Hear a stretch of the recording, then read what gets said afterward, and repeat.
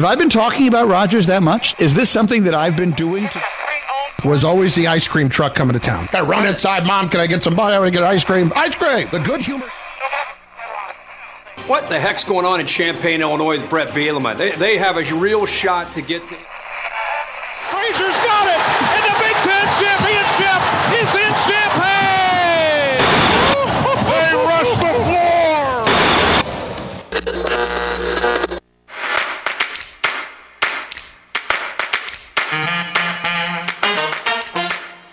And now, broadcasting live and local from the 98.9 The Game Studios in Effingham, Illinois, it's the starting lineup with Travis Sparks, the Great Bambino, and Eric Frye. Shohei. It's the starting lineup on 98.9 The Game.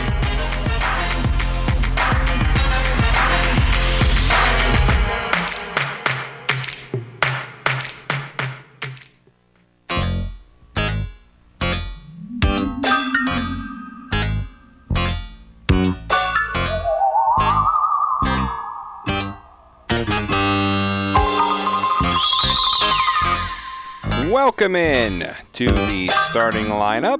My name is Eric Frye, hanging out here with you on this Monday, November 6th. Yes, I know. I get the music changed out. I know. I failed again. That's okay. Not the first, won't be the last time I fail you, but we're here to recap just an incredible weekend of sports. If you weren't finding something on sports to watch this weekend, then you weren't looking in the right places. That's all I'm going to say, because there was plenty of stuff to find this weekend in sports, and we're going to recap as much of it as we can. Got all kinds of great stuff for you on the way, including our kickoff to the weekend, of course, but also we got NFL, NBA, top three coming up. I'm here by myself, in case you haven't noticed. We'll also, in the pod, look at this day in sports history. We'll recap our gigantic football and NASCAR pick'em. Got some NHL. Got NASCAR to talk about. The NASCAR weekend is done, and it was an absolute...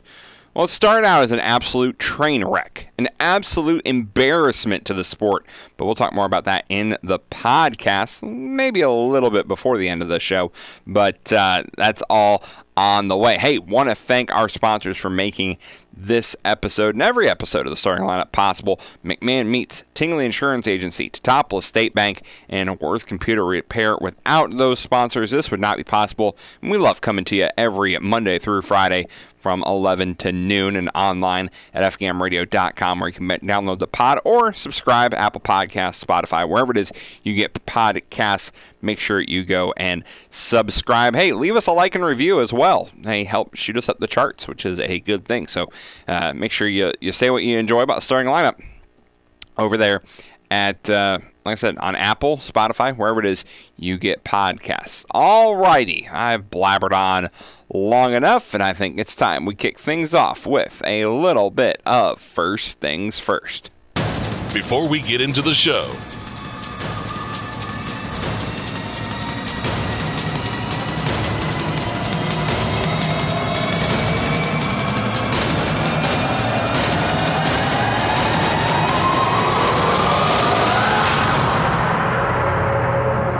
First Things First.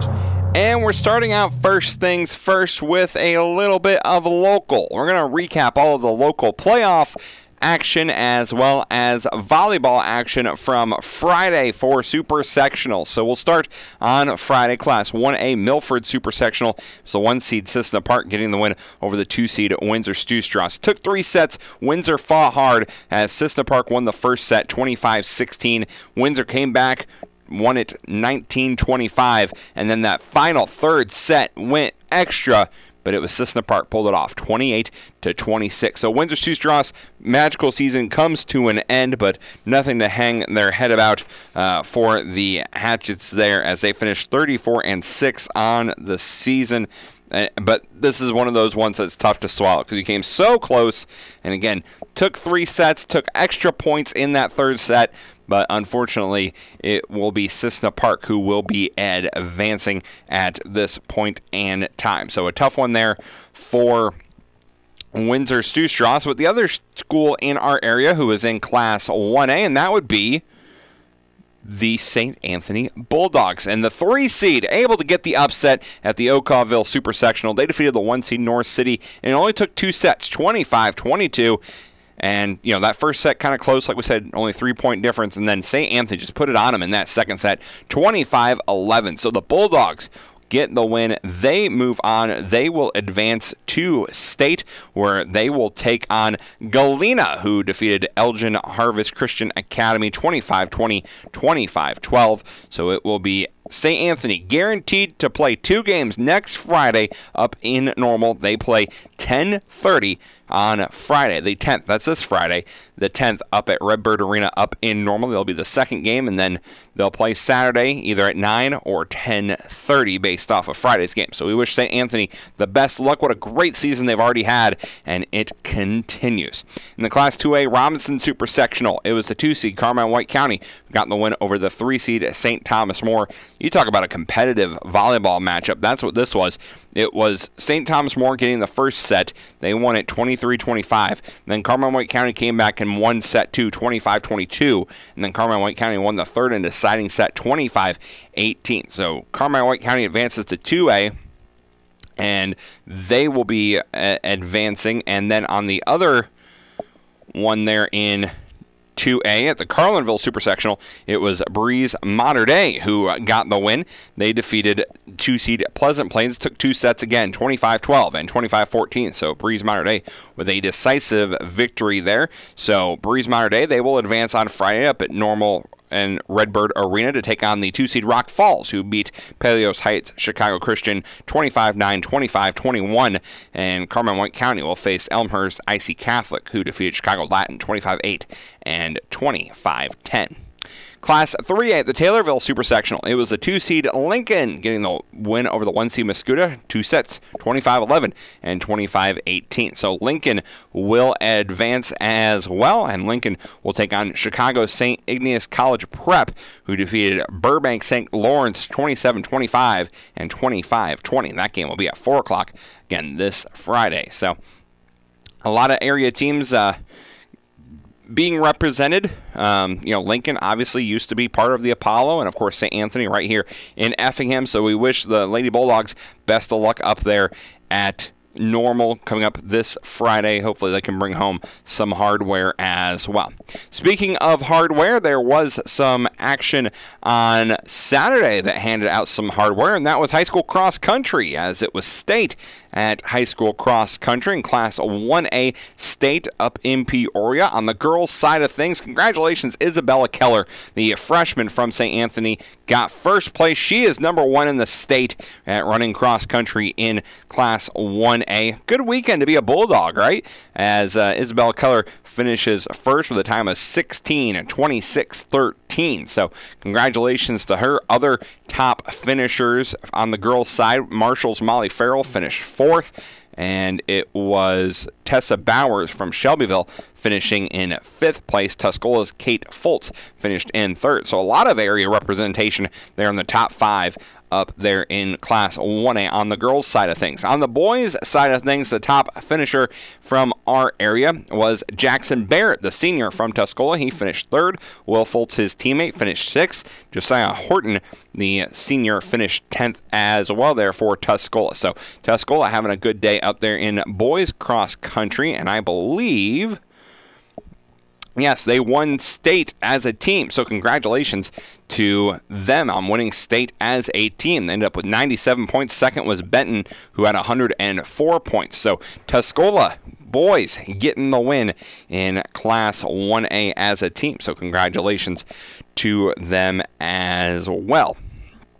On the 2A side of things, it was Becca Hetzig from Lincoln who got the win. She finished first in the state at Class 2A on the girls' side of things, so congratulations to her up there, again in Peoria. Mount Zion as a team finished 5th up there in Peoria at the Class 2A level. On the boys' side, Class 2A, top finisher was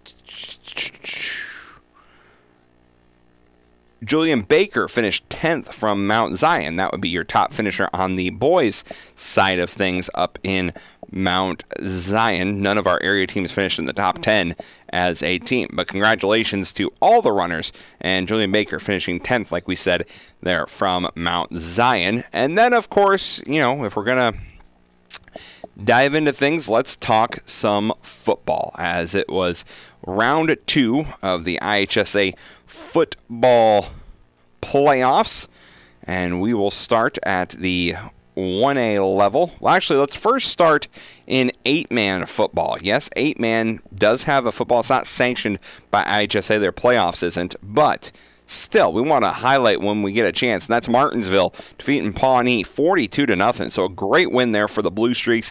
What an incredible story, as they were kind of written off, and for so many years were there with Cumberland in the same conference, and just could never quite get the traction they needed, and just always felt like they were outmanned every game, and now they have moved over to the 8-man side of things, and they have really, really done a great job there on the 8-man side for football there at Martinsville. So congratulations to the Blue Streaks on getting the win. I was trying to look and see if I could see who they'd be facing next, but I don't see any of that information in front of me. So I'll have to do some more research on that. Maybe we'll have that for you either in the pod or on tomorrow's show. And on the... Okay, sorry, my computer decided it was going to freeze up on me there for half a second. So let's go to the 1A side of things in our area. One team still left standing on the 1A side. That was KZ Westfield. They traveled over to Greenfield to take on Greenfield Northwestern Co-op, and Greenfield got the 2-point win there, 16-14. So KZ's season comes to an end there at the same place, ironically, that the Cumberland Pirates season came to an end, as Greenfield got the win in that one. But still a great season for KZ, and the Warriors football team there did a great job all year long. Unfortunately, just wasn't quite enough there on Saturday to knock off the undefeated Greenfield Northwestern. They kept it close. They did what they needed to do, but it looked like the passing game was just a little too much for that KZ defense, which has been great all year. But Dylan Pembroke, the senior for Greenfield Northwestern, had 255 yards and a touchdown, and that was really kind of the difference maker there, was the passing game, and really that was the difference. Again, it was only a 3-point game, so you knew it had to be close. And I think I was looking, let me see here, let me pull up this website, because I was looking and trying to find exactly how that game ended up. Here we go. And yeah, Greenfield ended up scoring there late in the fourth quarter. KZ had it, had the lead in the fourth quarter, 14-8 at the start of the fourth quarter, and then Greenfield scored 14-14, and then Greenfield went for 2, got the 2-point conversion, and that's how they got ahead and stayed ahead. So it was Greenville just barely getting the win there against KZ. KZ, was up 13-0 at one point in the second quarter with about 10 minutes to go, had a 51-yard touchdown run, and made it 14-0. They were in the driver's seat, and unfortunately Greenfield recovered a fumble by KZ in the second quarter, but then KZ came back and intercepted a football. These two teams battled back and forth. Greenfield didn't get, let me see here, Greenfield, I don't think, yes, they did score with under a minute left in the half, and that made it 14-8 entering the halftime. And then, like we said, KZ got on the board, had an interception with about 4 minutes to go. It was 14-8. And then with about 2 minutes to go, KZ couldn't do anything with it. 2 minutes to go, KZ turned the ball over or gave up the ball, and Greenfield was able to go down. They had the ball in the 45-yard line there, and Yeah, they were just able to take it down and score with under a minute left to go in that fourth quarter on a 1-yard touchdown run that tied up at 14. And then Pembroke rushed for the 2-point conversion with 1.4 seconds left. And Casey really had no answer at that point after the kickoff. So unfortunately, Casey's season comes to an end, but a hard-fought game there for the Warriors as Greenfield will move on to the quarterfinals once again, where they will take on Cesar-Valliere, who took care of Callaton Salt Fork.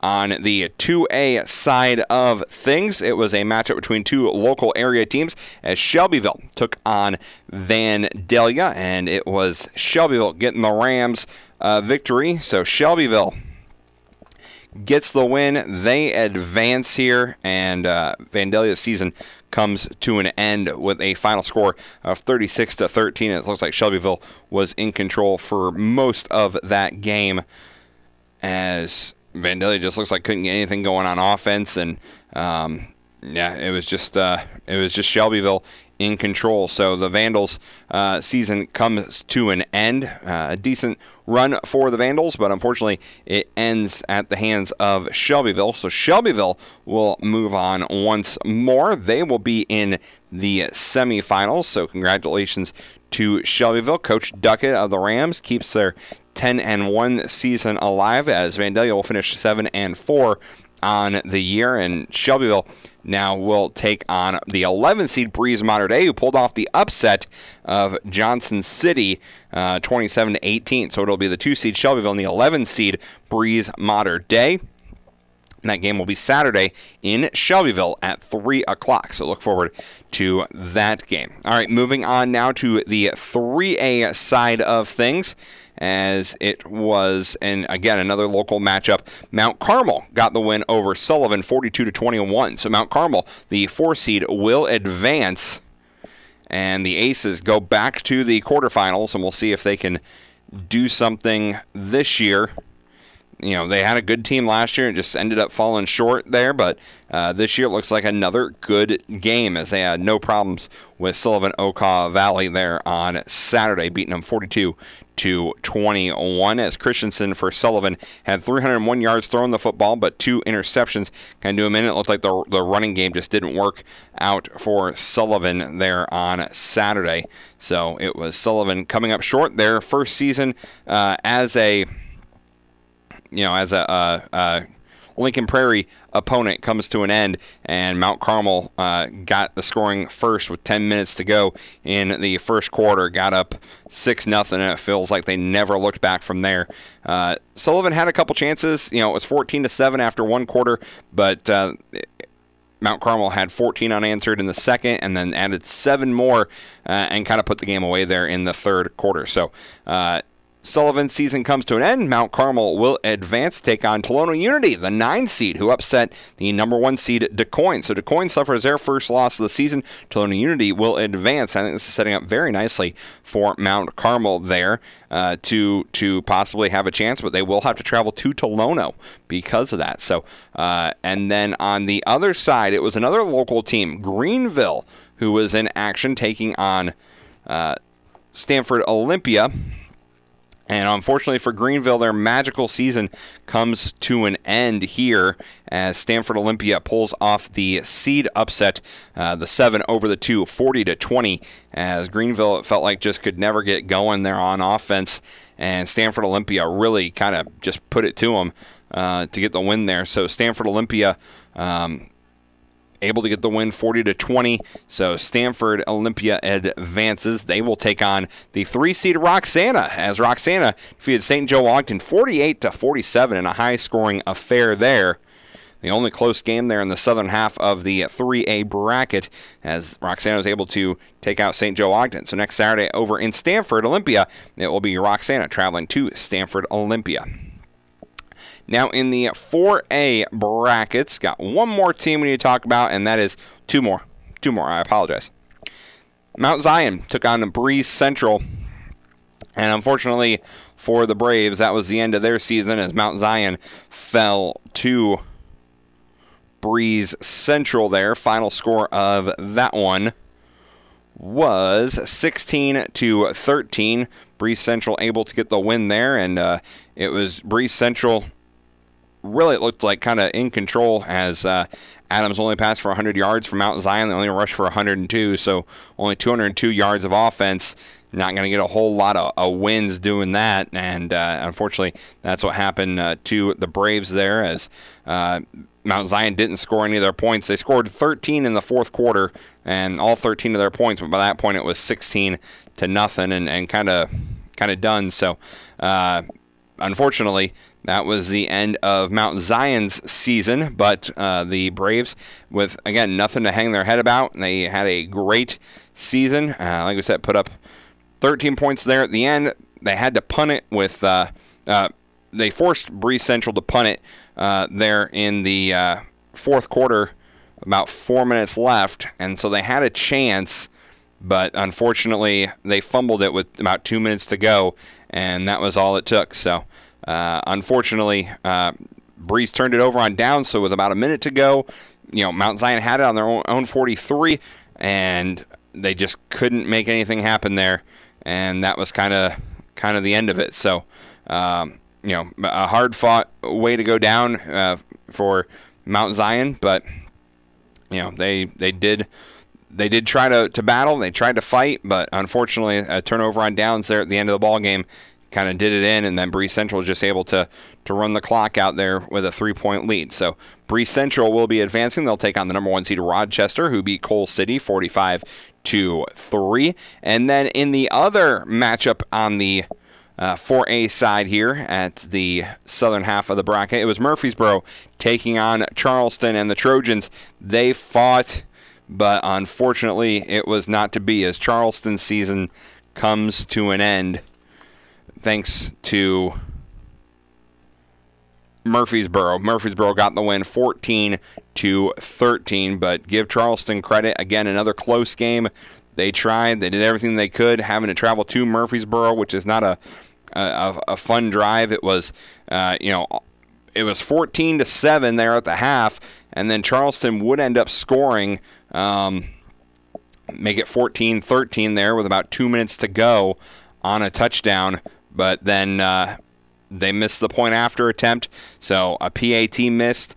Murfreesboro did turn it over on downs with about a minute to go, but unfortunately Charleston had to turn it back over on downs. Just couldn't quite get in there and get that first down. So that was the end for the Charleston Trojans. So Murfreesboro will advance. They will take on the 11 seed Harrisburg, who beat the 14 seed Peoria Notre Dame 27-22. So area teams left, Shelbyville and Martinsville are kind of the only two area teams that are left there. And that will wrap up high school football and a look at local sports overall for the weekend. Hey, don't forget Illinois in action tonight. Yes, Fighting Illini basketball gets the season kicked off against another area team, EIU. That game can be heard tonight right here on 99 The Game, coverage starting at 6 o'clock. I'm sure we'll talk more basketball coming up in the pod. Right now, we're going to take a break. When we come back, we'll talk some NFL. You're listening to the starting lineup here on 99 The Game. Starting lineup. We need to figure out what we're going to talk about the next segment. Freedom should never be taken for granted. This Veterans Day, Tingley Insurance in Effingham, your local Pekin insurance agency, asks you to take a moment to thank a veteran for their service. All gave some gave all. Please join Tingley Insurance in saluting all of our veterans for their selfless service to ensure the freedom we enjoy today. Everyone at Tingley Insurance Agency and Pekin Insurance is proud to salute the men and women of our armed forces this Veterans Day and every day throughout the year. This is Lucas Kerning with a message from the Effingham Fire Department. As a firefighter, I've witnessed the devastating consequences of vehicle accidents. Let's stay focused. Distracted driving kills. Keep your eyes on the road and off your phone. Buckle up. Seatbelts save lives. It's a simple action that can prevent serious injuries. Also, let's protect our little ones. Use proper car seats for children to ensure their safety. And always check the back seat. Don't forget about loved ones or pets before leaving the car. Let's prioritize car safety. Together we can save lives.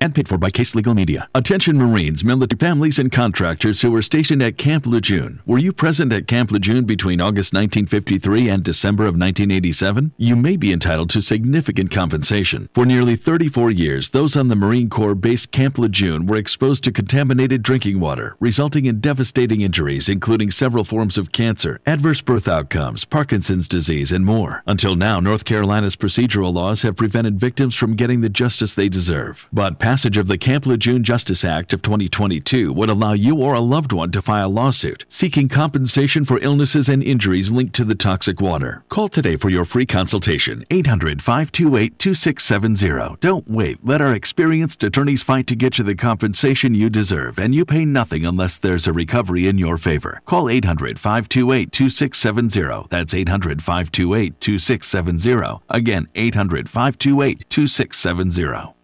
And now, What is the furthest Effingham has gotten, and how many times? I'm going to get blasted for getting this wrong. Who wants to go first? Travis. Third round, 3 times. Semis. Once. This year. the starting lineup. Like I said, by next week it'll be completely No, irrelevant. that's wrong. Well, I mean, okay, no, it's not. It's okay. Everyone gets $5. Jesus, oh, that was so stupid. On 98.9 The Game. So stupid. Thought this was a freaking trick question.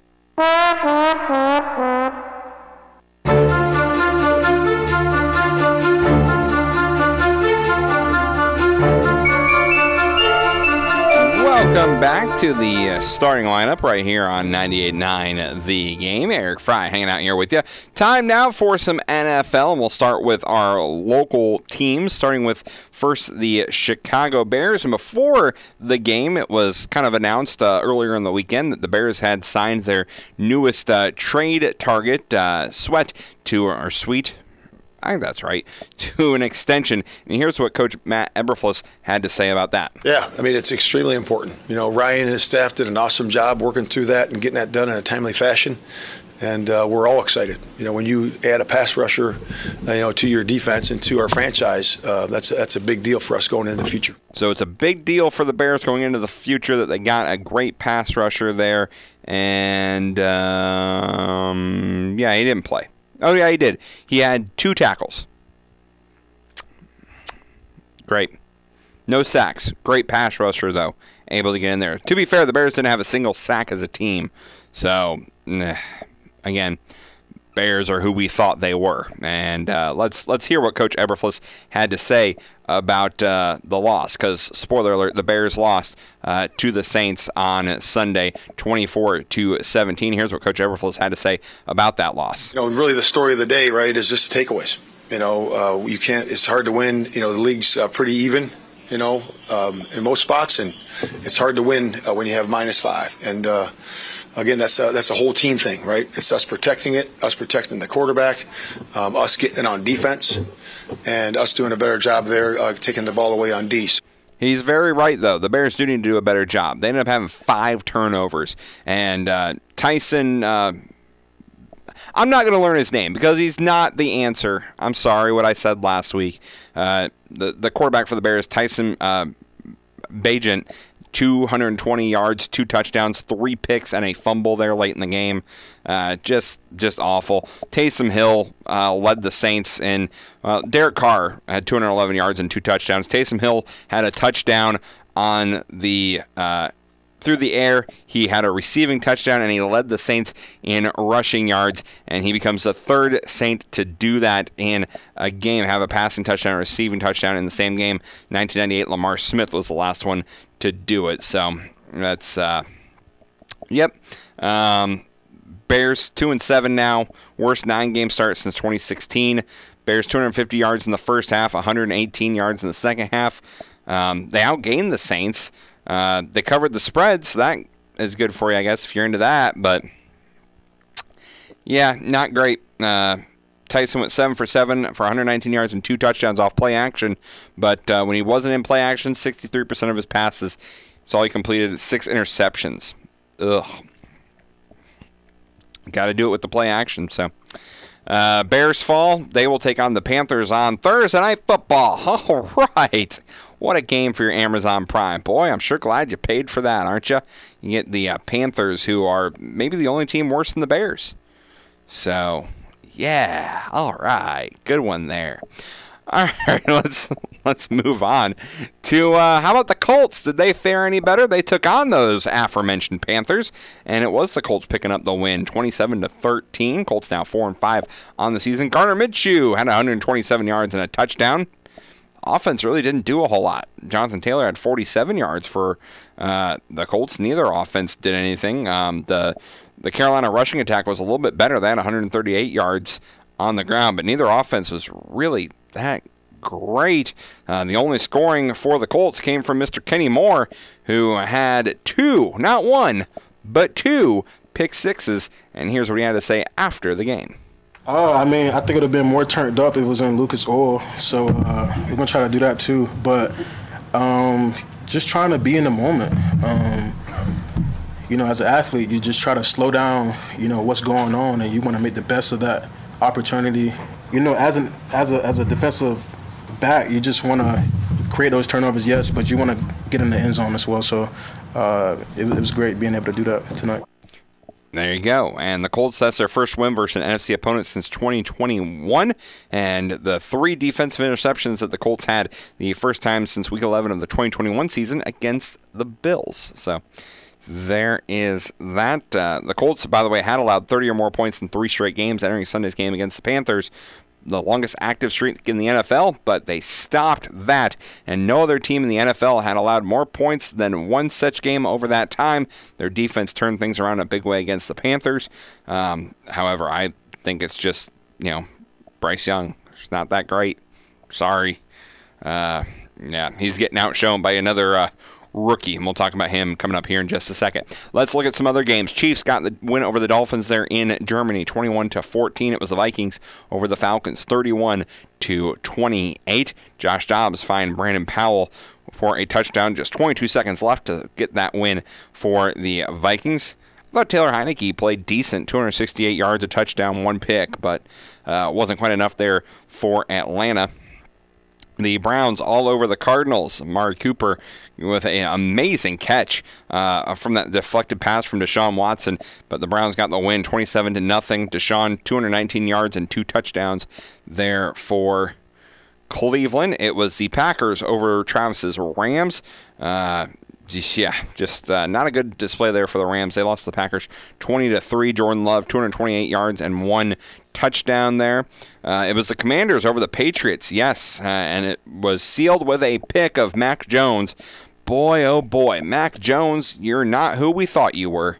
And the Patriots fall to 2-7. That one came in Foxborough. Commanders got the 20-17 win. Sam Howell, 325 yards, a touchdown, and a pick there for the Commanders. Ravens all over the Seahawks, 37-3. Lamar Jackson, 187 yards. But Mitchell had 9 carries for 138 yards and a touchdown there for Baltimore as they were all over. OBJ got a score, by the way, on his birthday. So how about that? OBJ getting a touchdown on his birthday. The Texans with the come-from-behind victory against the Buccaneers, 39-37. And all anyone is talking about is C.J. Stroud, 470 yards, 5 touchdowns. That man was on fire yesterday. On fire. 30 for 42, 470, 5 touchdowns, no pick, a rating of 147.8. He did take 3 sacks, but he carried that Houston team to a come-from-behind victory, and the Houston Texans now 4-4 on the season, and you can thank Mr. C.J. Stroud for that, with the final touchdown coming with 6 seconds left as he found Tank Dell for 15 yards. And the 2-point conversion did fail, but it was just enough to get the win there. 39-37 for the Texans over the Buccaneers, who now fall to 3-5 on the season. It was the Giants. They fell to the Raiders 30-6, but that wasn't the worst thing for the G-men, as it looks like Mac Jones is going to be out for a significant amount of time. Possibly it looks like, torn ACL. Just came out this morning. Torn ACL for Daniel Jones. So he is done for the year. His season is over. As there's a lot of backup quarterbacks going out there right now, including Mr. O'Connell for the Raiders, 209 yards for O'Connell. But the Giants now, without Daniel Jones, any decisions on his future now kind of become questionable due to this injury. So it seems like if it's not Saquon getting injured, it's Daniel Jones getting injured for the Giants. They just can't figure it out. They fall to 2-7 on the year. In the big one there on Sunday afternoon, it was the Eagles getting the 28-23 victory over the Dallas Cowboys. Dak Prescott, 374 yards and 3 touchdowns. Not enough as the Cowboys came up short on a game-winning drive, but Dak didn't throw an interception, so that's a good thing. He did have a fumble, but he was able to recover it. But Jalen Hurts, 207 yards, 2 touchdowns, just doing what he needs to do, and it was the Philadelphia team just barely getting by with a win as the Eagles improved to 8-1 on the season. Cowboys now 5-3, 2-3 away from Dallas.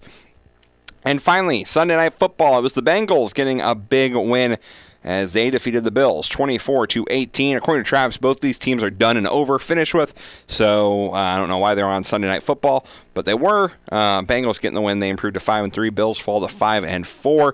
Joe Burrow, 348 yards, 2 touchdowns. Josh Allen didn't play quite as good, 258 yards, a touchdown, and a pick. He led the Buffalo team in rushing, so if that's something you want to hang your hat on there. Josh Allen had 44 yards rushing and a touchdown, but it wasn't enough as the Bengals get the win, and maybe the Bills are done. Maybe the window is closed. We'll have to wait and see. You ask Travis, he'll tell you the window has been closed. So there you go. That is a look from the weekend there at the NFL slate. We will take a break. When we come back, we'll have a look at your NBA action, including get you scores from the first night of the play-in tournament. That's all coming up here on the starting lineup on 98.9 The Game. The starting lineup from 98.9 The Game Studios will be right back.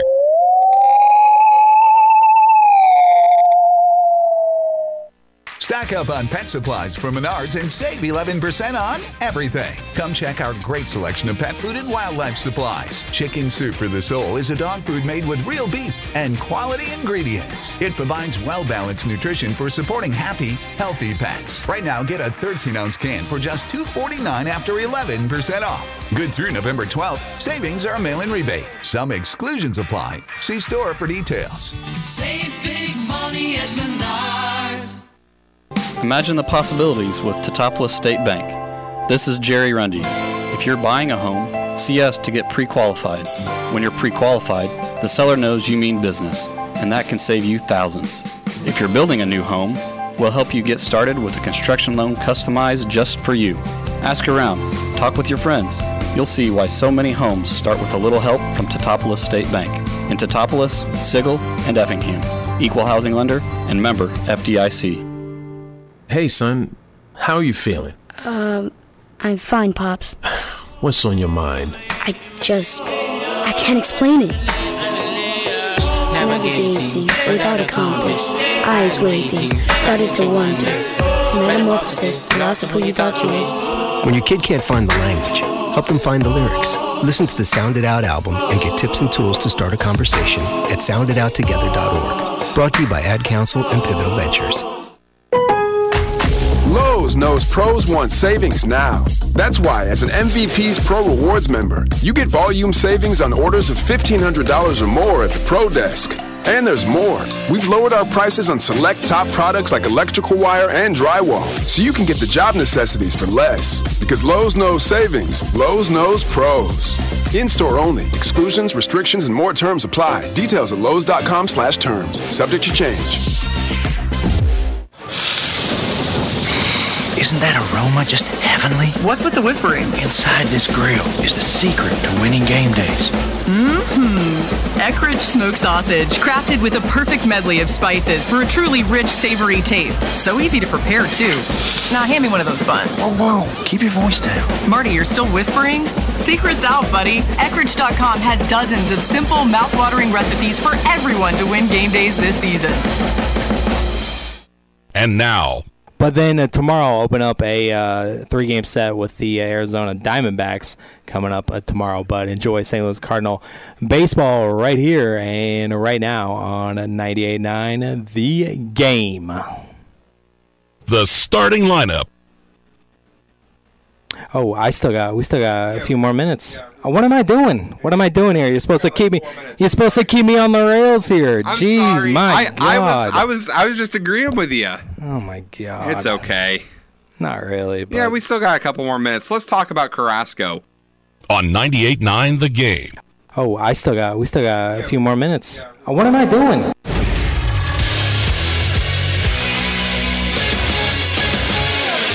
Eric Frye, Sports Center update. St. Louis City's season comes to an end after they choked in the first round of the MLS playoffs. City ended up being swept in the best-of-3 series against Sporting KC after a 2-1 loss at Children's Mercy Park yesterday. St. Louis was the number 1 seed in the Western Conference during its inaugural season. The club now heads into the offseason.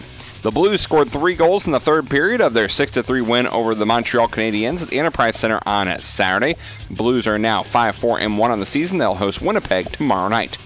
College football action from over the weekend. Eastern Illinois got the win over Lindenwood at 16-10. It was Missouri State getting edged out by Illinois State 36-35. Southeast Missouri State lost to Robert Morris 21-20. Southern Illinois went down against South Dakota 14-7. And Western Illinois was crushed by Northern Iowa 50-6. College basketball action going on today. Lindenwood will visit Nebraska. Missouri State's at West Virginia.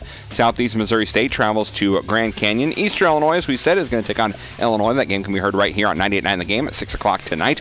Southern Illinois hosts Kentucky State. Western Illinois visits UTSA. SIU Edwardsville is at Dayton. And as we talked about, the Bears extended Montez Sweet, a 4-year extension worth up to $98 million over the weekend. $72 million of it's guaranteed. He was acquired on the trade deadline with Washington last week. Welcome back to the starting lineup. Eric Frye here, all by myself. Let's get you caught up on NBA in-season tournament. First of all, I did not know this was not. I knew it wasn't an everyday thing. Then I read that it was it was Tuesdays and Fridays. But now I found out it's not every Tuesday and Friday. So it was last Friday was the first kind of round-robin games, and then they'll take a week off of this in-season tournament until next Friday. But they're still going to play regular season games. This thing is... It's backwards. This is kind of silly. So here's your results from Friday. In the East, A pool, Pacers got the win over the Cavs. B pool, it was the Bucks over the Knicks, Heat over the Wizards, and in the C pool, it was the Nets over the Bulls, 109-107. West pool A, Trailblazers beat the Grizzlies in overtime, so the Grizzlies still haven't won as of Friday.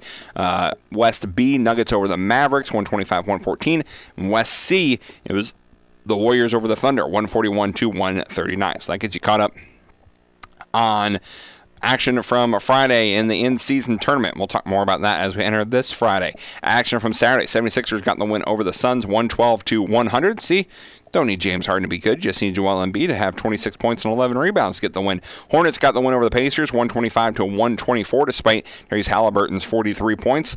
Wasn't enough. Magic got the win over the Lakers. What?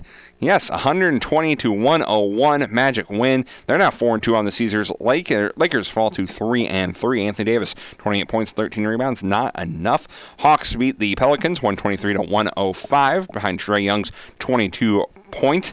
And a floater from 3. That's right, a 3-point floater from Trae Young. Looked nice there on Saturday. Celtics stay undefeated. They beat the Nets 124-114 behind Tatum's 32 points. And the Rockets got the win over the Kings 107-89. It was the Timberwolves 123-95 over the Jazz. And the Bulls, they fell to the Nuggets 123-101. Vucevic had 19 points with Jokic, 28 points and 16 rebounds there on Saturday. Sunday action for you. Suns rebounded. They got a win against the Pistons, 120-106. Durant got angry, put up 41 points to get the win there. It was the Raptors getting the win in overtime against the Spurs, 123-116, as Wembanyama couldn't quite get it done in overtime. Spurs had the lead, faltered down the stretch. Scotty Barnes, 30 points, 11 rebounds. Wembanyama had 20 points and 5 blocks. Wasn't enough. Cavs beat the Warriors 115-104 behind Donovan Mitchell's 31 points in that one. Mavericks 124-118 over the Hornets. Luka had 23 points and 12 rebounds. LaMelo had 30 points and 10 rebounds, 13 assists, a triple-double, not enough to get the win. And it was the Grizzlies getting their first win of the season. Yay! They're now 1-6. They beat the Trailblazers 112-100. Desmond Bane had 30 points there for the Grizzlies. Action going on tonight. Warriors will head to Detroit, take on the Pistons. It'll be the Spurs and the Pacers. Wembanyama in Indy. Could be fun. Tickets as low as $19 for that. Mavericks and the Magic. That's actually a battle between two winning teams right now. Mavericks 5-1, Magic 4-2. Wizards head to Philly to take on the 76ers. 76ers favored by 11.5 in that one. Bucks and the Nets clash in Brooklyn. Lakers will take on the Heat. Heat only 2-4 on the season. Lakers only 3-3. Neither team that good.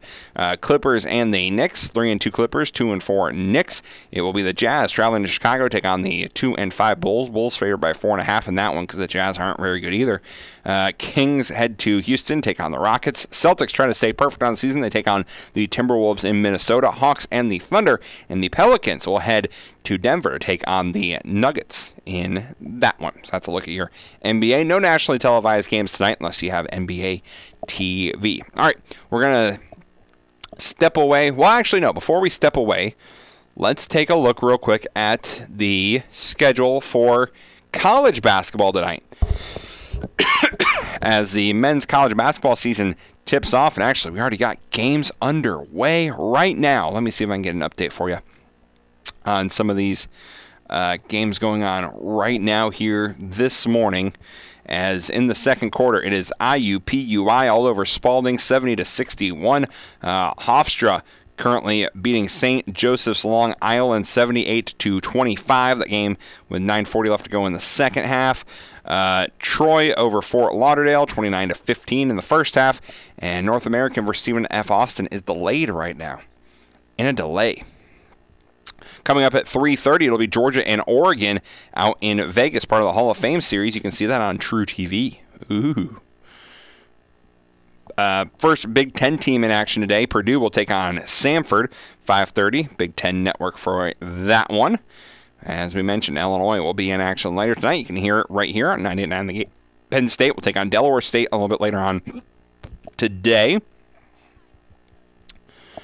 Indiana State will take on St. Mary of the Woods College over there in Terre Haute. That game will be on ESPN+. Rutgers is in action on Peacock, and they host Princeton. So if you want to watch some Peacock tonight, get some Rutgers basketball in. There's that out there for you.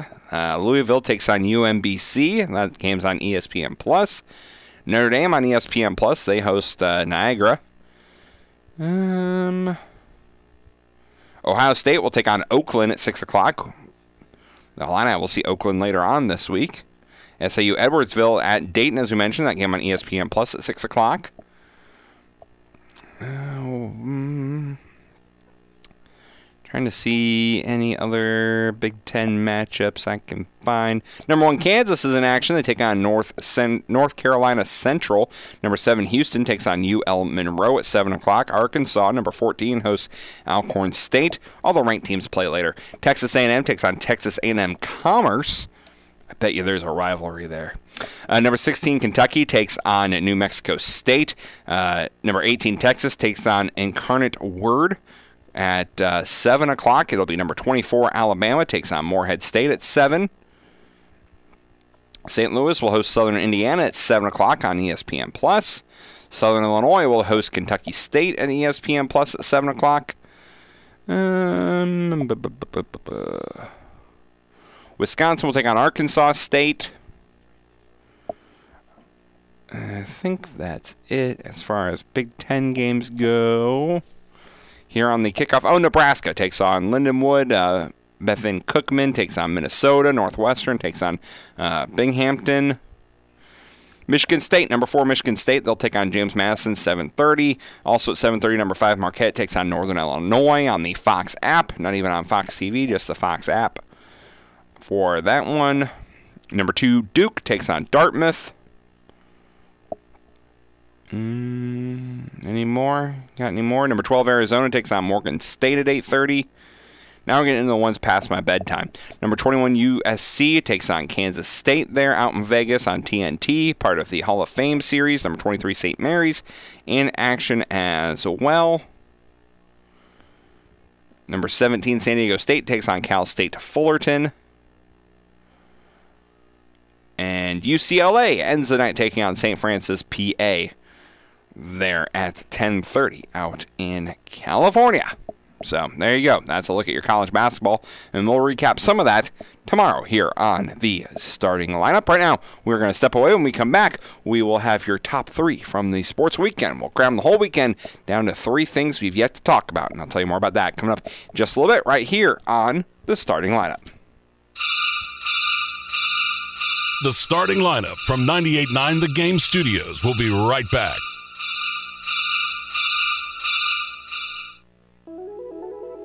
In 2021, the Effingham County Sheriff's Office received over 200 reports of fraud, forgery, and scams. This is your Effingham County Sheriff Paul Coons reminding you that if someone contacts you that you don't know with an offer that sounds too good to be true, it is. Please shop with our local trusted area businesses and craftsmen who work hard to maintain their reputation. If you think that you've been the target of a potential scam, call your local police to report it. You may prevent someone else from being taken advantage of.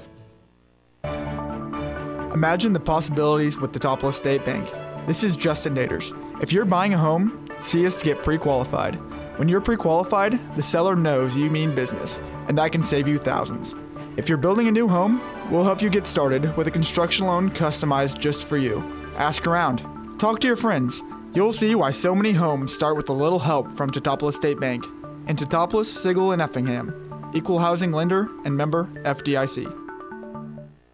Prescriptions require an online consultation with a healthcare provider who will determine if appropriate. Restrictions apply. See website for details and important safety information. Subscription required. Price varies based on product and subscription plan. Hey guys, did you know there's a generic form of Viagra that works just the same, but is 95% cheaper? And you can get it online? Just go to hims.com/joy. Through Hims, you'll get a free medical consultation, discreet shipping if prescribed, a 100% online process, and trusted generic alternatives to the name brands at up to 95% off. That's right, get generic for Viagra, the same active ingredient as brand name Viagra, but for 95% less. It's the same medication, still prescribed by a licensed medical provider, but with zero copay, no expensive appointments, and no awkward face-to-face conversations. To start your free online visit, you need to go to this exclusive address, hims.com/joy. That's hims.com/joy for your free online visit. hims.com/joy. And now, is this really what we're talking about today? Because if it is, I'm going to leave. The starting lineup. Like, this is ridiculous. All right, we'll get back on track. Sports podcast talking about phones. Give me a break. On 98.9 The Game. This is ridiculous. Give me a break.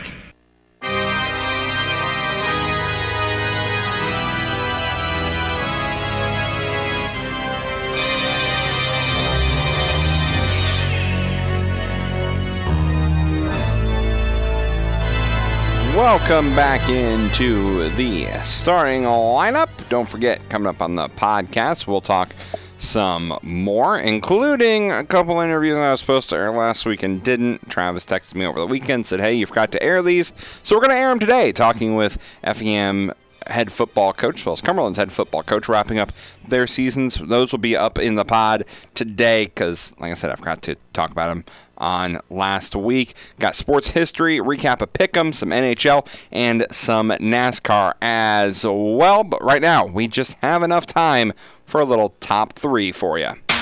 And now, it's time for the top 3. Top 3. I condensed the sports weekend down to 3 things, and one of them you've already heard, but it needs to be talked about, and that is the success of local athletes this weekend, whether it be Shelbyville and Mount Carmel getting the win on the football field, as well as Martinsville, or it was St. Anthony Bulldogs volleyball making the trip to state, making history in the process of going the furthest they've gone in volleyball in a very long time, if ever. I'll do some more research on that one. As well as getting first in state there for Keller for St. Anthony. Just overall, a great weekend for our area as far as local athletes go. So congratulations to all those local athletes that had such a great weekend. Number 2 for my top 3 is Damar Hamlin. Did you see this? So the Bills returned to Cincinnati, and Damar Hamlin is setting up a scholarship program in honor of the hospital workers who saved his life. Hamlin, as we know, suffered cardiac arrest on the field back in January while playing in Cincinnati and ended up in the ICU for a week. Well, over the weekend, he announced that he was establishing 10 $1,000 scholarships, each one in the name of the 10 people on the hospital team that kept him alive. Hamlin said his Cincinnati Heroes Scholarship will help underserved high school and college-bound students attend private high schools, trade schools, or universities in the area. That is not only taking a negative and turning it into a positive right there, but that is an athlete doing good with their stardom and with their prosperity and stuff like that. What a great job. I mean, the Damar Hamlin story itself is just amazing. But then to come back to Cincinnati and do this for that community and to do it in the name of the 10 people in the hospital that kept him alive, so cool. That is so awesome. That may be one of the best kind of sports story things we've seen as far as an athlete taking an absolute tragedy and turning it around and doing good, but not even doing good for him, but doing good for others. That is so cool. Damar Hamlin seems like such a great guy. He seems like the kind of guy like I want to go hang out with, right? Like I want to hang out with Damar Hamlin, but that's me. I'd hang out with him. And finally, we are going to wrap things up talking some NASCAR. No, not the Cup race on Sunday. No, not the Xfinity race on Saturday. We're talking trucks and the absolute sham that championship race ended up being. This is what happens when you have one race to decide your champion. You have someone who isn't mature enough, as in Carson Hocevar, and I'll talk more about this in the pod, just take out a fellow competitor, and then his competitor who he's competing with for the championship, who has the best car all day, Corey Heim, just takes him out later in the race. Well deserved, I think, but you can't have this on this stage. And some of these NASCAR drivers, I saw some of the tweets over the weekend just talking about what an absolute travesty this was and how this race just absolutely was not acceptable for what NASCAR is looking for. So we will talk about that race coming up a little bit more, as well as the rest of the NASCAR weekend coming up, as well as we will recap entertainment pick'ems, as well as this day in sports history, some NHL, all coming up. Plus, remember those interviews with those coaches I forgot. Yeah, I make mistakes too, and I will try to make up for it coming up in the pod. You can download that podcast at effinghamradio.com or wherever you get pods. Hey, by the way, Travis is going to be back tomorrow, so be on the lookout for that coming up here on the starting lineup. Right now, we're going to get you to Carlin versus Joe right here on 98.9 The Game, WHQQ. Thanks for listening to the starting lineup on 98.9 The Game.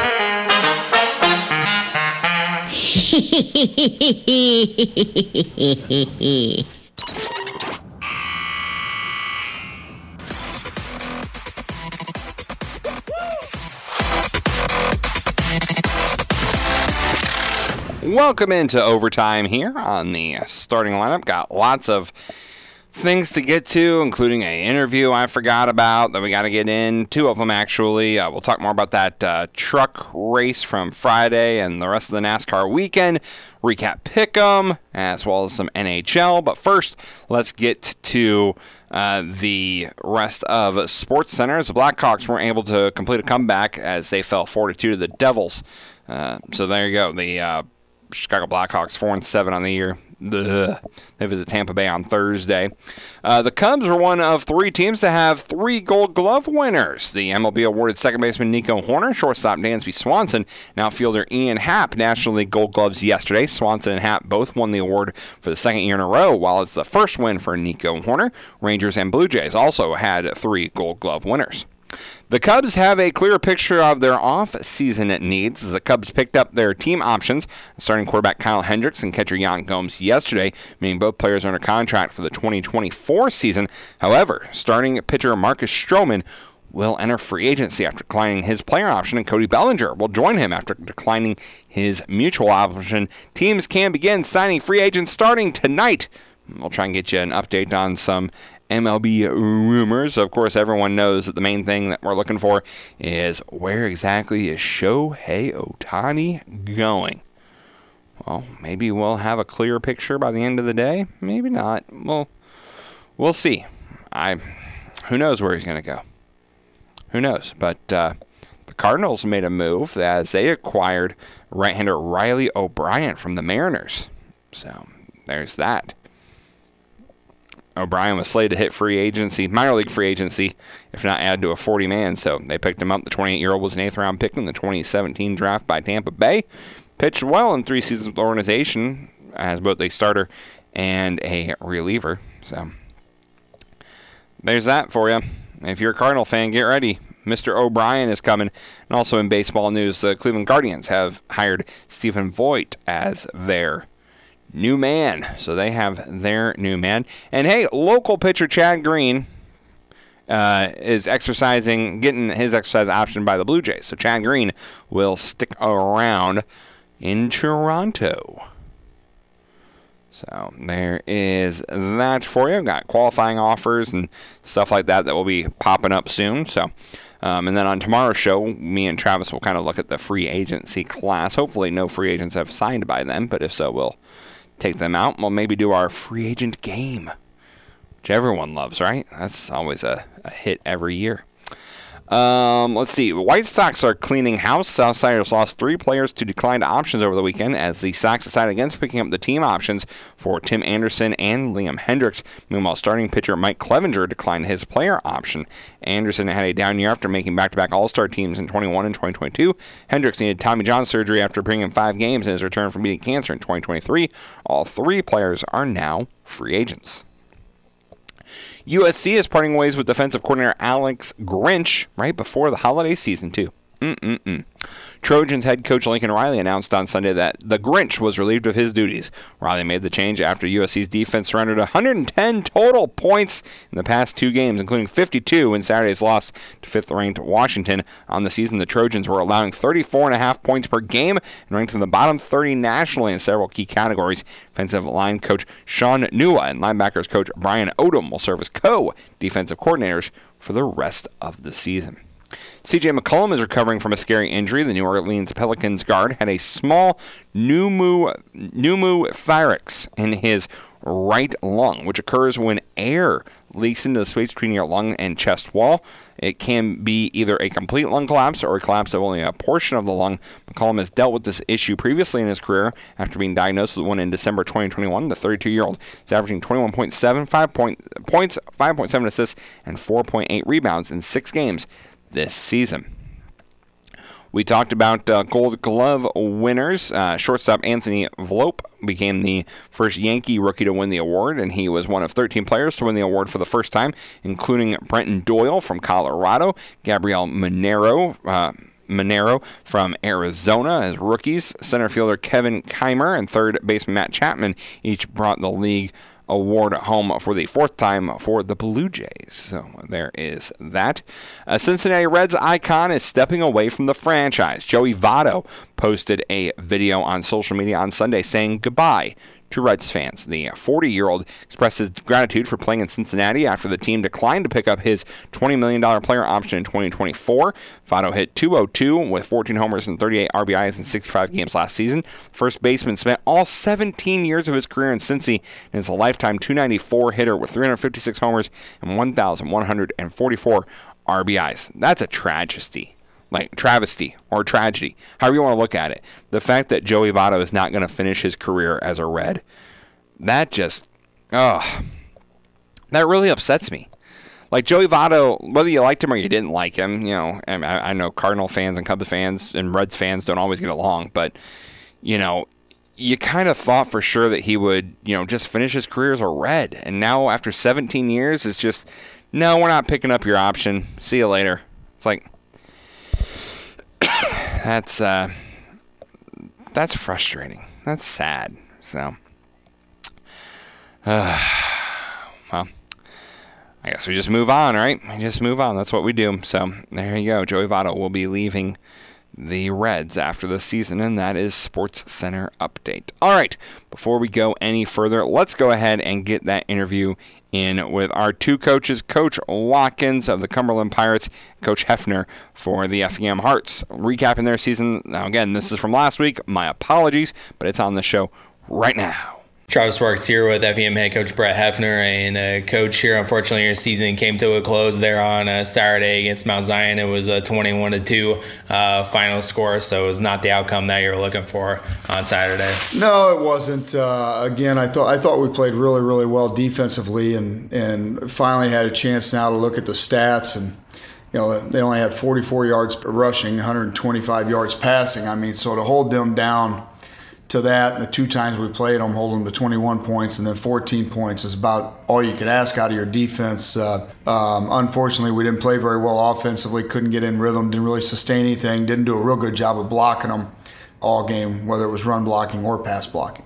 Right, yeah, and that seemed to be one of the main differences from the Week 8 matchup was your ability to rush the ball here, but then completely different story on Saturday. Just couldn't get the run game going at all. No, we couldn't, and they had a couple guys come back that didn't play in our game down here. They had a linebacker and a defensive lineman come back, so that changed the makeup of them a little bit, and as most people are, they're a little bit more difficult to play at home than they are on the road. But it was frustrating for me just because I felt like we spent the whole game catching. We weren't real aggressive up front, that we were doing a lot of catching, and that's not normally how we play. Right, like you said, the defense didn't play too bad. They had those two scores at the very end of the first quarter and second quarter, but all in all, like you said, the defense played pretty good. Yeah, we had to play too many plays on defense. And they caught us one time on a deep ball, which we were playing with two safeties to try and eliminate that, but they caught us when 11 was in the backfield.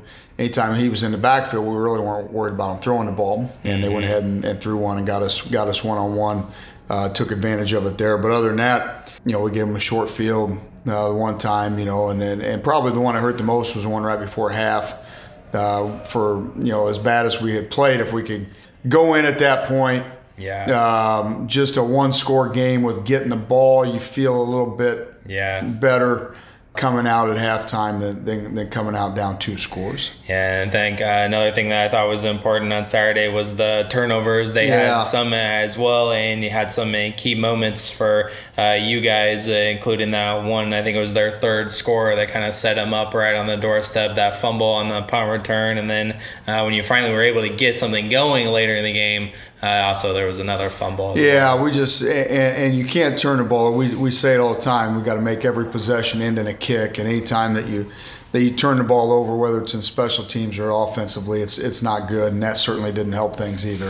Right, yeah, and also it was frustrating that you kind of had to switch up your strategy with them taking away the run game, because that's kind of what this team is built on, and then they took it away. Yeah, it's tough. The tough part is this: when you see somebody that's and they're athletic, which is why we used committed 6 guys to defend the pass, and those same guys that we have to double cover or turn around and covering us, and just can be tough to shake loose on them. And then to top it all off, when we're not protecting very well and the ball's got to come out quick, it's just hard to get anything going, especially explosively down the field. Yeah. Especially if you're not running the ball to set up your play action game and stuff like that. So just very frustrating day all around offensively. Yeah, it was, and unfortunately that closes out the season there. What was the message after the game, after such a heartbreaking loss? Yeah, the hard part is you never plan on your season to come to an end. I mean, every game I think you go into, you think, okay, hey, you come up with a game plan, you have a good week of practice. So certainly wasn't the message and meeting that I wanted to have after the game, and the big things are always just to tell the seniors how much you appreciate everything that they've done. So many of those guys were 4-year guys for us. Some of them 2-year starters, and so to lose those guys. But at the same time, 5 of the 8 years that we've had a chance to get into playoffs here, we've done it. And those guys have been part of it the last 2 years, and that's a difficult task, especially with our schedule that we've had to play the last few years.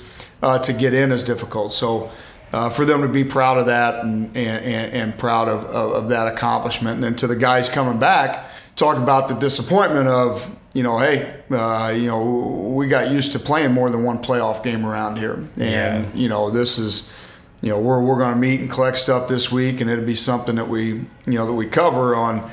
If you want that to change, then here's what you have to do. Like, there's no magic formula. The magic formula is to work, and so we'll cover that as well when we meet with them.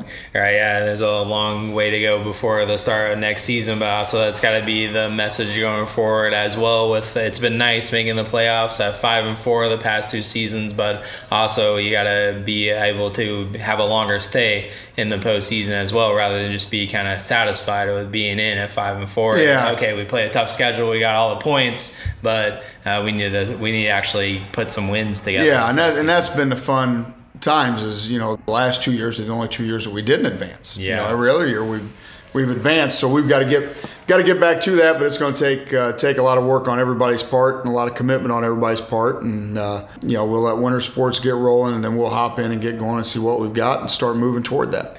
All right, yeah. And so how would you categorize this season, getting back into the postseason again, but obviously wanting to be a longer stint? Yeah, I tell you what, it's after everything you went through, I thought you guys were playing pretty well after that Mater Dei game and whatnot. So how well did you think that you played towards the end of the season? It was a frustrating season because it was so up and down, and if you felt that way, you can only imagine how we felt, Exactly. And the frustrating part was I thought we gave a couple games away. I thought we should have won the Mount Carmel game. I felt like we should have won the Charleston game. So just those 2 games alone.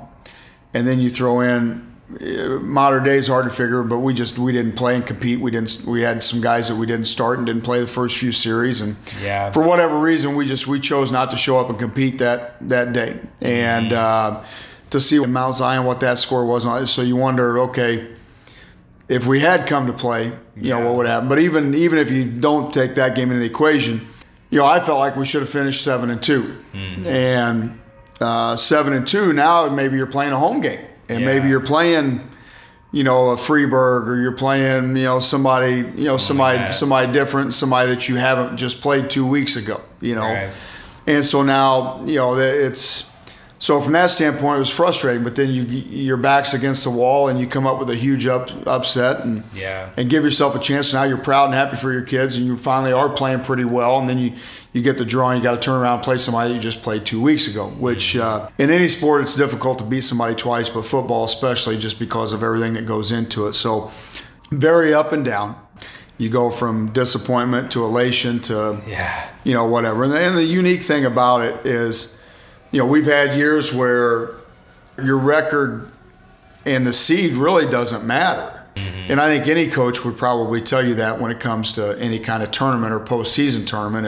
As important as the seed is, the matchups are what's more important. Yeah, there's some that, sometimes you can get a better draw, like the year in 2019, we thought we needed to be 9-0. Well, then all of a sudden going 8-1 got us a better draw through the board than if we'd have been 9-0, and then we've had years where, you're 5-4, you end up with a better draw. So it just, so that part of it, but, so from the disappointment to the pride and the elation of how our kids performed the last 2 weeks when your backs were against the wall and really they fought and competed on Saturday. We just didn't execute real well in a couple phases of the game, but, so certainly something to build on. Right, yeah, and build on with those players coming back. You look at positions they have sprinkled throughout across both sides of the ball as well. So that'll be something to build on as well. Yeah, I mean we've got some spots we got to fill, but we like our young kids.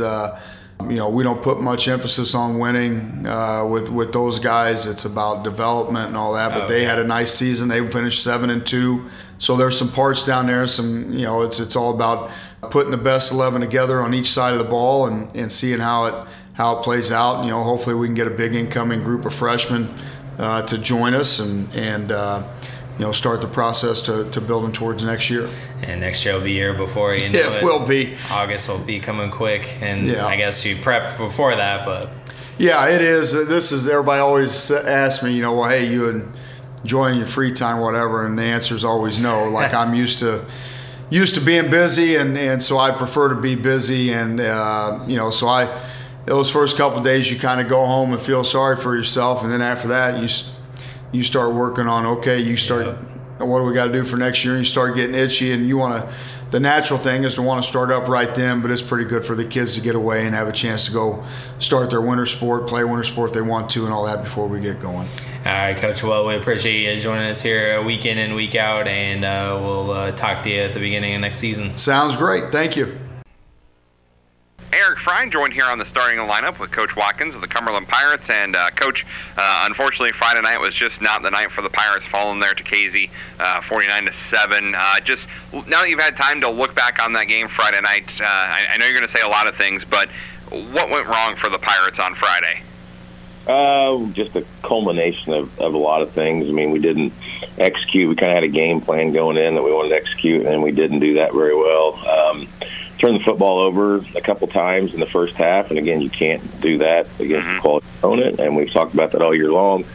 Threw a couple interceptions there and gave them short fields, and again, they're a good offense, and when you do that, they're probably going to score, and they did. And then we came out. It was a manageable game, at 21-0 at halftime. Then it got out of control real quick. With again, we turned the football over. We fumbled a couple. Give them short fields, and it was 42-0 before you knew it, and there was a running clock. And again, just not executing the game plan we had in place, and turnovers really kind of hurt us. And did the weather affect the turnovers at all? I know it wasn't raining quite as much in that first half, and it really started kind of picking up towards the end of the first half and definitely in the start of the third quarter. Did that have any effect on the turnovers for the Pirates? I mean, possibly, but I look at like the Nokomis game, and it was rainy, and I mean, we threw one interception late in the game, but other than that was the only turnover we had. So it's not like we'd never been, exposed to the elements or the rain or anything, or that was new. But I think, we kind of wanted to throw the ball. We knew that their run defense was really well. That was kind of our game plan, and when we did that, it was, early on there was a little bit of rain, and then they were having trouble kind of hanging on the ball too, and then fumbled snaps there. So. It affected us, I think, but it also affected them. And again, that wasn't the first time that we'd, been exposed to the elements and the wet ball. And they kind of acted like we did, though. Again, like Comus, we didn't have the issue, but last Friday we did against Casey. And, I wasn't there on the sidelines. I know you were. What was, the kids' attitude? A tough game like that where you're so hyped up about, being in the playoffs and everything like that, and then to come out and have the game you had, was there a lot of, I didn't see it from the broadcast position of, hanging heads and woe is us and can't believe it's ending. What was the feeling on the sidelines? I mean, early on, the first, half, it was good. The beginning of the second half, it was good. And, we kind of preach to the kids to always keep their heads up and don't give up. Don't pay attention to what the scoreboard says. Just play hard and play your game. And, I mean, we were really, I thought, jacked up there to start the game. Yeah. And then we got that questionable call there that kind of, again, it's not the difference in the game. It kind of let the wind out of our sails a little bit, if you will. And it's like didn't have that edge kind of after that. But I think we stayed positive for the most part. We talked to the kids, control what you can control, and just stay positive, keep playing hard, and in that situation, that's kind of all you can do, really. And Coach, now wrapping up that game, I know that we kind of had the sophomores and juniors come in at the very end of that game. Does that give you a little bit of confidence to kind of see what you have for next year and kind of get a little bit of a head start on it and stuff like that heading into the off season? Well, I think so. I mean, a lot of our sophomores and juniors had to play, a lot. Right. We got some really good experience for them, and going into the season, I didn't know what to expect. I thought we could win a couple games. I thought we could win, 5, 6, 7 games. You just never know with the youth that we had, and it just wasn't at the end of the game. Those kids have to play all the time, the sophomores and the juniors and everything. So I think not only Friday night, but just throughout the whole season, they got a lot of experience and grew throughout the season as well. And I think that kind of, looking forward to next year will be positive for us. And hopefully we have, a good off season and get in the weight room. And we always talk about, get bigger, faster, and stronger. That's the name of the game. And let's talk about the season just as a whole, Coach. Finishing 6-4, another winning record, another postseason appearance, maybe a couple of letdowns along the way, but overall, how would you look at the Cumberland Pirates season from top to bottom? I think it was good. I mean, again, going in, I did not know what to expect. We had so many kids that played varsity for the first time, and you just didn't know. Again, I think I had an interview earlier in the year with somebody, and I said we could be a 1-2 win team. I mean, we could be a 7-8 win team. We don't know. So for us to finish, with a winning record, and I think that's positive. That's good. And get kids experience and everything. We're for as young as we were. So going into the season, with just the inexperience, I really didn't know what to expect. So I think it was positive. It was, like I said, good, and never as good as you want it to be. You can always strive to do better. But again, these kids got a lot of experience this year, and hopefully that'll boost us in the next season. And before I get you out of here, I want to talk to you about two of the seniors that I significantly remember calling a lot of because of their positions. I know there's a lot more, but Blake McMeekin as well as Olmstead, what do they mean to this program, and how would you kind of look at them going forward and looking back? They're just great kids. They're students of the game and good kids, and Blake's a kid that's been probably played, I don't know exactly. I know he started as a sophomore, for us. On both sides of the ball. I may have played a little bit as a freshman, maybe a little undersized, but he's just a kid that embodies what you want, in a program, a hard-nosed kid, a tough kid. And Braden's, kind of had to wait patiently. He played some as a junior last year on the defensive side and played fullback for us, and he's just a kid that will do anything you ask of him, and he was just a great kid. I think we'd be doing a disservice if we didn't include Hunter Kemper with that. He's the same kid that just kind of set and, played a little bit last year as a junior, some spot stuff here and there, and, took an expanded role this year. And another kid that they're all hard-working kids, that do what you expect, do what you ask of them. Had a couple other seniors in Jackson Carlin and Alan Darling, that had season-ending injuries. And Ethan Darling got to play, a little bit last year and got hurt in Villa Grove, I think, week 4 or 5, and then ended up having the same, broke the same bone in his leg there week 2 against Sangamon Valley. So it was unfortunate for him because he's kind of the same thing, the kid that puts in, maybe didn't have the most athletic ability to put everything he had into it. So those guys will be sorely missed. DJ Nebel's another kid, that came out senior, a kicker. Brandon Himes is a senior that kind of played for us throughout the season as well. So they'll all be missed, and they kind of embody of what we are around here as Cumberland Pirates. All right, Coach. Well, once again, congratulations on the winning season. I know it ended a lot sooner than a lot of us would have wanted, but enjoy your off season, and we'll talk to you next fall for more Cumberland Pirate football. Okay, Coach? All right, sounds great. Thank you for everything you did this year, Eric. Appreciate it. All right, thanks, coaches, for joining us all season long. And, hey, it won't be long before we'll be talking to some basketball coaches as well. All right, let's get into what do I have next here on my list. We already did coaches. NHL recap from, we'll just do yesterday, as it was the Devils beating the Blackhawks 4-2, and the Ducks beating the Knights 4-2 as well. Knights suffer their first loss of the season. I was going to look and see if we still have a winless team, or did they finally get their first win of the year. Can't remember now what team that was. Sharks, nope, they lost 10-2 to the Penguins. Good gravy. That Sharks team is bad. Bad. 10-1 on the year. Ugh. Right, that's just that's not a good look at all. So, anyways, we move along after that.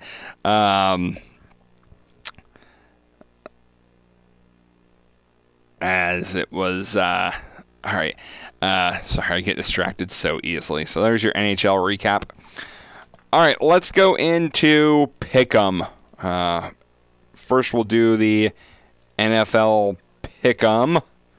Let me find the sound for that. Here we go.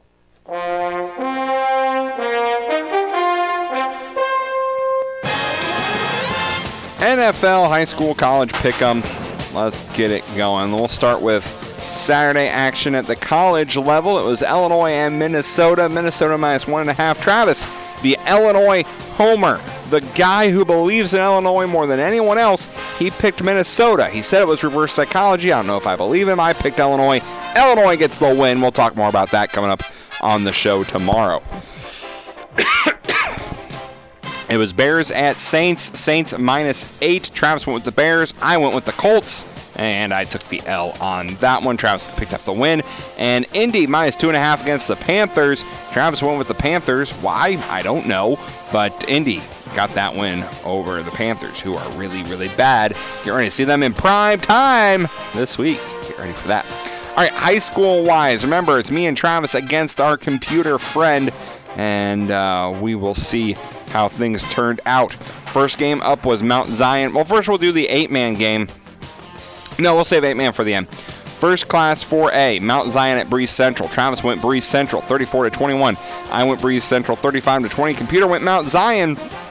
Breeze Central did get the win, but they did not score that much points, so me and Travis were both over, so we only picked up 1 point for that game. Final score in that one was 16-13. So no bonus points there for either me or Travis. Next up, Charleston at Murfreesboro. Travis went Murfreesboro 42-21. I went Murfreesboro 1-0, and I will take the 2 bonus points there as it was Murfreesboro getting the win 14-13. Computer, by the way, said Murfreesboro 31-24, so he was over 2. So win for me on that one. Now moving down to the 3A level, our next game was Mount Carmel and Sullivan. It was Travis picking Mount Carmel 31-30. I picked Mount Carmel 32-20. Computer went Mount Carmel 40-14, and it was Mount Carmel getting the win there 42-21. So Computer gets 2 points, but I also get 2 points because I was closer than Travis on the final score of that one. Next up, we had Stanford Olympia at Greenville. Travis went Greenville 28-20. I went Greenville 1-0. Computer went Olympia, and the Computer gets the points there as Stanford Olympia pulled off the upset 40-20, and it gets 2 bonus points as well because it guessed it was going to be 22-21, so that is under. Next up, we had in the 2A level, Shelbyville and Vandalia. As Travis said, Shelbyville 42-20. I went Shelbyville 1-0. The Computer went Shelbyville 35-24, and it was Shelbyville getting the win 36-13. So Travis gets 1 point because he said 42, and 42 is too high on that one. I did give him a bonus points. So sorry, Travis, I had to take that one away because it was only 36-13. The Computer, though, did get a bonus point because it said 35-24. So Computer spot on, missed it by a point on that one. And then we had KZ at Greenville at the 1A level. Greenfield, not Greenville. KZ fell 16-14. Travis said KZ 21-18. I said Greenville 28-21. Computer said Greenville 31-21. So we were all over, so no one gets bonus points on that one. And then finally an 8-man, Martinsville at Pawnee. Martinsville picked up the win. Travis said Martinsville was going to win 41-14. I said Martinsville 42-21. Martinsville got it done. 42 points on the button for me. Thank you very much. I will take my 3 points. 42-0 was the final score. So where does that put us overall for the season in Pick'em? Well, it's a lot closer than it was last week. Travis, after the score correction, has 99 points. I'm sitting with 96 points. We're not going to talk about if you'd be perfect this season where we're at. So it's only a 3-point game between myself and Travis. Record-wise, I am pulling ahead. I'm ahead 75-32 is my record. Travis is at 68-39. And us against the Computer. Computer had 10 games, had 10 points. Well, actually, hold on, let me take 2 away because Travis didn't pick a game. So Computer had 8.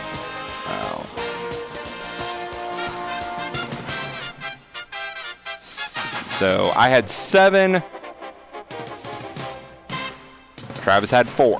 So Computer beats us again, 8-7-4. So the Computer still overall has beaten us. That computer. Give it 8 more points. It had 27 last week. Give it 8 more this week. And gets it up to 35 points.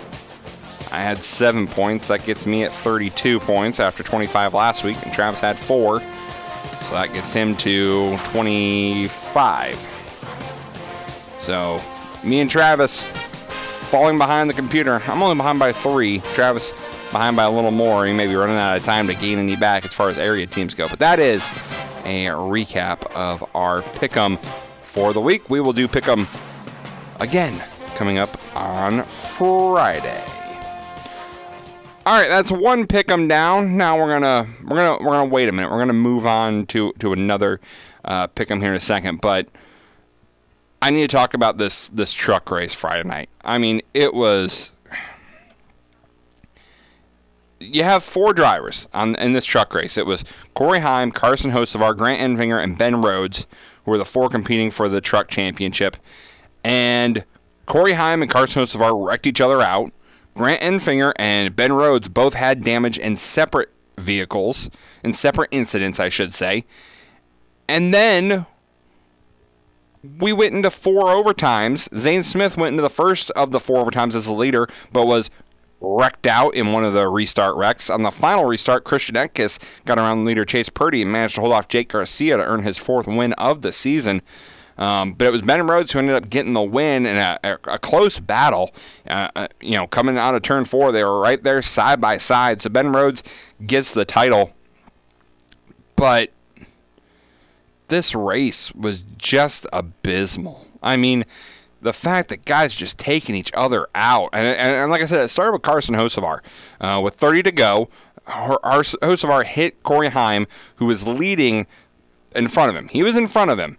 And he just hit him. I mean, he just hit him. And he can say, he tried to get underneath of him. But his car slid up and it hit him. So then, so that basically ended Corey Heim's chance at, having any chance of winning the championship. Then Smith grabbed the lead. Zane Smith grabbed the lead, but there was another wreck, put the race red flag. So then Smith led Eckes and Rhodes with 15 laps to go. Then with 3 laps left, Corey Heim, who is still, I guess, upset, slid up in front of Hocevar and ran him into the wall, which did damage to both trucks and got Taylor Gray involved. So that sent them out. Then it went to a 2-lap overtime. Smith was out in front, followed by Eckes and Enfinger and Rhodes. And then Derek Kraus wrecked in the overtime. So Enfinger received some damage in that incident, which left Smith leading Rhodes heading into the second 2-lap overtime. And then Smith missed a shift on the restart and got into Rhodes, which triggered another multi-accident wreck. Went to a 3rd overtime. Eckes in the lead. Rhodes damaged and in 6th place. Then another wreck happened on the restart, which allowed Purdy to move into the lead for the first time and went to a 4th restart before it all wrapped up. What an abysmal race. I mean, this is why you cannot have these 1 races to sign a championship, especially in the truck series. They don't have the class and the decency to race each other cleanly. I'm sorry, they just don't. They're not mature enough to do that. We talked about the big incident with I'm drawing a blank here now. Oh, Nick Sanchez and Matt Crafton at Talladega a couple of weeks ago, where Crafton talked about lack of respect and everything like this, and it's just been a thing all season long, where the truck series that you have these young guys that just they don't have respect yet. I mean, they just don't. And so, a lot of the NASCAR guys were tweeting after this race. Tyler Reddick tweeted out. I'm not going to read what he said. Jordan Bianchi, who's a reporter, was quoted by Corey Heim. Corey Heim said this over the radio, said, Hocevar ain't getting out of here tonight, I promise you that. So, and then they ended up wrecking each other out, but I mean, fans, Chris Buescher said, what a pitiful lack of sportsmanship. Denny Hamlin, this is what happens when there's no rules, no officiating. You get product like this. Quote, unquote, the show has taken over U.S. motorsports and why it's hard to take seriously. Ryan Preece responded to that. The flagman who was doing the race, there's a shot of him during one of the overtimes with like his head down, like he's upset. He doesn't want to be here. Now, Carson Hocevar said that he did not intend to crash Corey Heim. Of course, that's what he's going to say. And he says the payback was fair. He meant to be, he should have been paid back. Chase Briscoe said the only thing the race was missing was the 99 blowing a right front tire in the last corner and pulling a Hail Melon to get the win. Yeah. One Twitter account said, we need this race to end so Jerry Springer can deliver his final thoughts. I agree. I agree. It was a mess. And so that was the first race of the weekend. And everyone was kind of like, oh boy, that's race one. What is the second race going to look like as far as this goes? And the Xfinity race, so much cleaner. And it kind of had a surprising result, and that was Cole Custer getting the win. Held off Justin Allgaier on the last start there. So Cole Custer gets his first Xfinity Series championship in his return to the Xfinity Series, and it took overtime to do it, but he was able to get the win. And then that brings us to Sunday. And Sunday, it had never been since NASCAR went to this format to where one of the Championship 4 drivers did not win the final race. That's just the way it's been. You win the last race to win the championship. That's all we've seen. We haven't seen anything else other than that until Sunday. As Sunday, it was Ross Chastain getting the win, but the championship went to Mr. Ryan Blaney. Ryan Blaney gets the win. Ryan Blaney is your champion for the first time in his career. Ryan Blaney wins the championship, and he talked about the race on SportsCenter after the race, and here's that audio from SportsCenter. I'm not a very emotional guy, and I was teared up a little bit, the last lap, and especially after I took the checkered flag, I don't know. I mean, you just work so hard your whole life. I grew up around it, right? I watched my dad race, sprint cars in the 90s, and then moved to NASCAR in the early 2000s. I grew up watching him, and as a kid, I just wanted to do what Dad did, and he was my idol, and a lot of guys that I've been able to race with, fortunately, were my idols that I watched as a kid growing up, and he just worked so hard. I've been racing for over 20 years, and it's all kind of comes full circle because I think every kid obviously want to win a championship. That's in any sport, and for us to put such hard work in, for it to pay off, down the road, is so neat. And it's not just me; it's every single person on this 12 group, every single person at Team Penske that puts it together. It just, how much they put into it. So I got a little emotional thinking about all them because they deserve it. So Ryan Blaney gets the win. Ryan Blaney is your 2023 NASCAR Cup Series champion. And I'm already seeing people saying, well, he didn't deserve it. He didn't deserve it. He didn't have a great year. William Byron led more laps. William Byron had double the wins that Ryan Blaney had. William Byron had double the top 10s that Ryan Blaney had. Yeah, you're right. But it's the playoffs. You got to win when the game's on the line. Isn't that what we want in our sports? Like, I see people saying, Kyle Larson, who finished second in the championship. Kyle Larson, he had 4 wins. Ryan Blaney only had 3. He had 15 top 5s compared to just 8 for Ryan Blaney. So Ryan Blaney shouldn't be champ. Shouldn't be champ. Nope. It's invalid that he's a champ. He's only champ because of this point system. If we were doing the normal point system, he would not be the champion. So, we just need to get rid of this point system, and that's just the way it is. No. Entering the season, all right, we are going on 20 years of there being a playoff in NASCAR. 20 years of a playoff of some sort. If you have not adjusted to that, then you're a fool. All these teams know it. All these teams know when they unload in February that the way you win is you have to perform in the final 10 races of the year. Every single one. It's not like something that was just sprung on them in the middle of the season. No. They all know this entering the season. They all accept that. All the drivers know it. All the teams know it. All the owners own it. If you want to win, you have to compete and you have to perform in the final 10 races. And there is nobody who performed in the final 10 races as good as Ryan Blaney.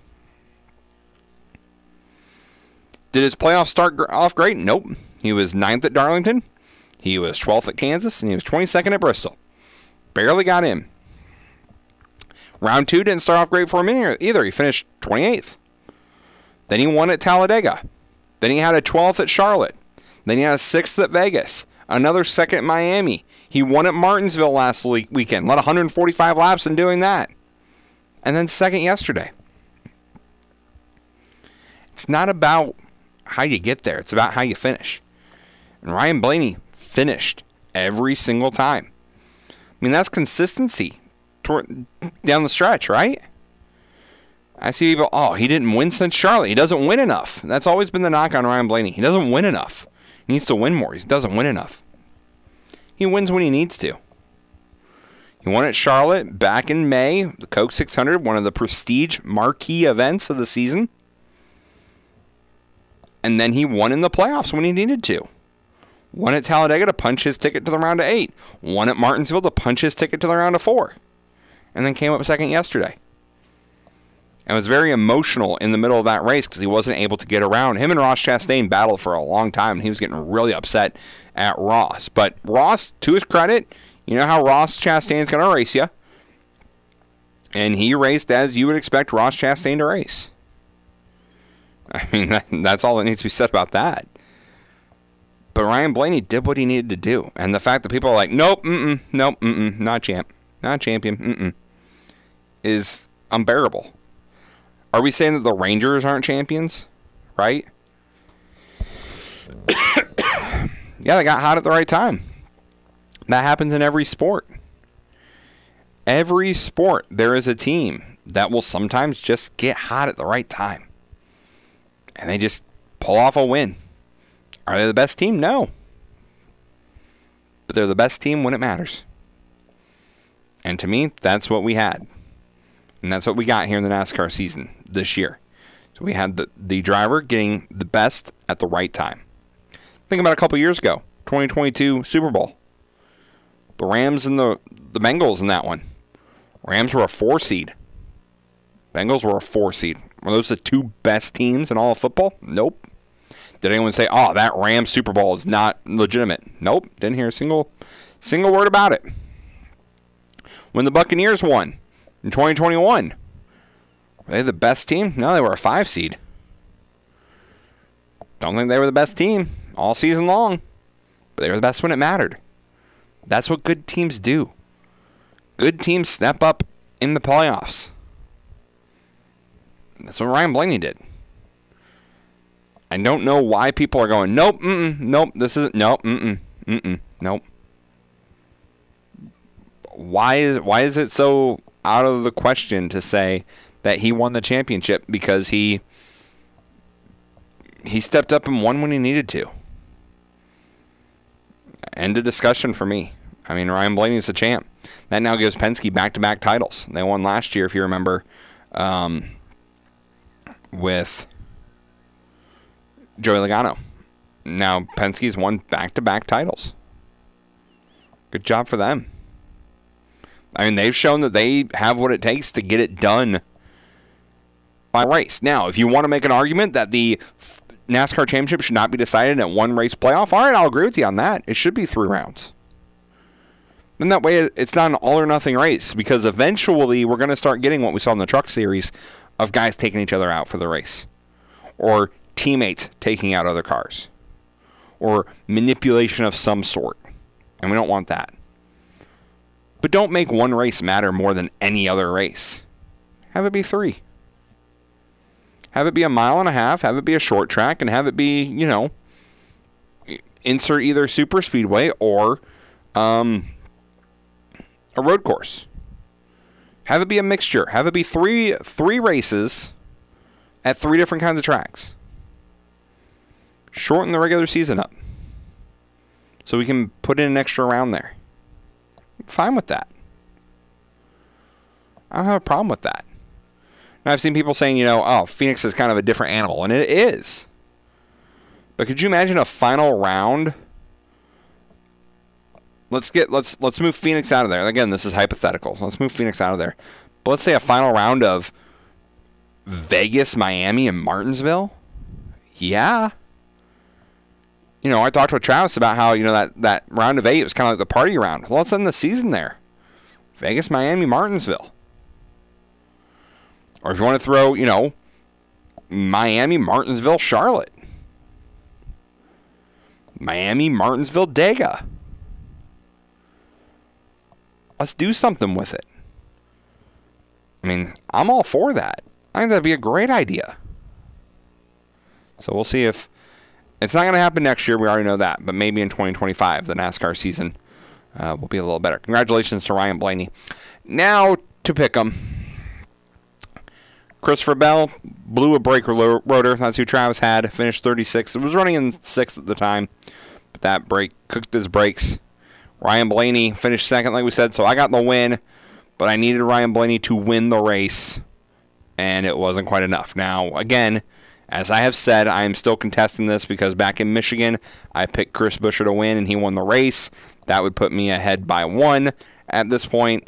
But I will concede to Travis, even though I had a better average finish than Travis. But Travis got 2 wins, and I didn't get any win all year that was legitimate. Because that Buescher show, I was the only one here. It was a one-man show, so Travis didn't give me a pick. So that's why, on the air, so that's why it doesn't count. But I will contest that until I'm blue in the face that, I should have won this already. I ended up finishing behind by 4, 24-20. Travis got the win. But you add in that 5 points for a win, and I would win by 1. But that's okay. We won't count it because that's what Travis said. So that gives me more motivation to beat him in football because I feel like this was taken from me, and I feel like this was mine to win. I dominated all season, and I feel. After that Buescher race, my momentum and my confidence were just shot because I was like, oh, what's the point? Get a win. It doesn't matter anyways. So we'll go back to the drawing board. We'll come around in February, try and win it again. But, I'm coming for the NFL. I'm coming for the football pick'em title. Travis, be on the lookout. I'm coming for you. Because I was robbed. So I don't have a problem saying that. Alrighty, let's move away from there and let's finish off today's show with On This Day in Sports History. On this day back in 1869, the first ever college football game takes place in New Brunswick, New Jersey, as Rutgers defeated Princeton 6-4. Now they're playing basketball tonight to honor that. How about that? A little correlation there. On this date in 1929, the Providence Steamroller played the Chicago Cardinals in the first ever NFL night game. Chicago won it 16-0. On this day in 1992, 15-time All-Star Shaquille O'Neal made his NBA debut for the Magic in a 110-100 win over the Miami Heat. How ironic, he debuted against a team he would be a part of later on. November 6, 1995, Art Mordell announced that he is moving the Cleveland Browns to Baltimore for the 96th season. Oh, people were so livid. But it's okay. Now you have the Browns back. Still not good, so what does it matter? And then November 6, 2000, the Packers beat the Vikings 26-20 in overtime on Antonio Freeman's miraculous catch where he went to the ground, bobbled the ball, and then got up to score the touchdown. That's the one where it landed on his back and the defender gave up on it and he just picked it up and started running. And I'll never forget Al Michaels' call. Like I say, he caught it. He caught it. And good stuff. Good stuff. So that was On This Day back in 2000. Go back and watch that today. It'll make your day. It'll make you smile. It'll make you smile even though it's the Packers. So, alrighty, we're going to get out of here. That does it for today's edition of the Starting Lineup. Travis will be back in all his glory tomorrow. I'm sure he'll have lots to tell you. Lots of opinions will be coming forward from Travis. So be ready for those tomorrow. But until then, have a great and a safe rest of your Monday. We'll talk to you tomorrow. Peace out. Later, Home Slice.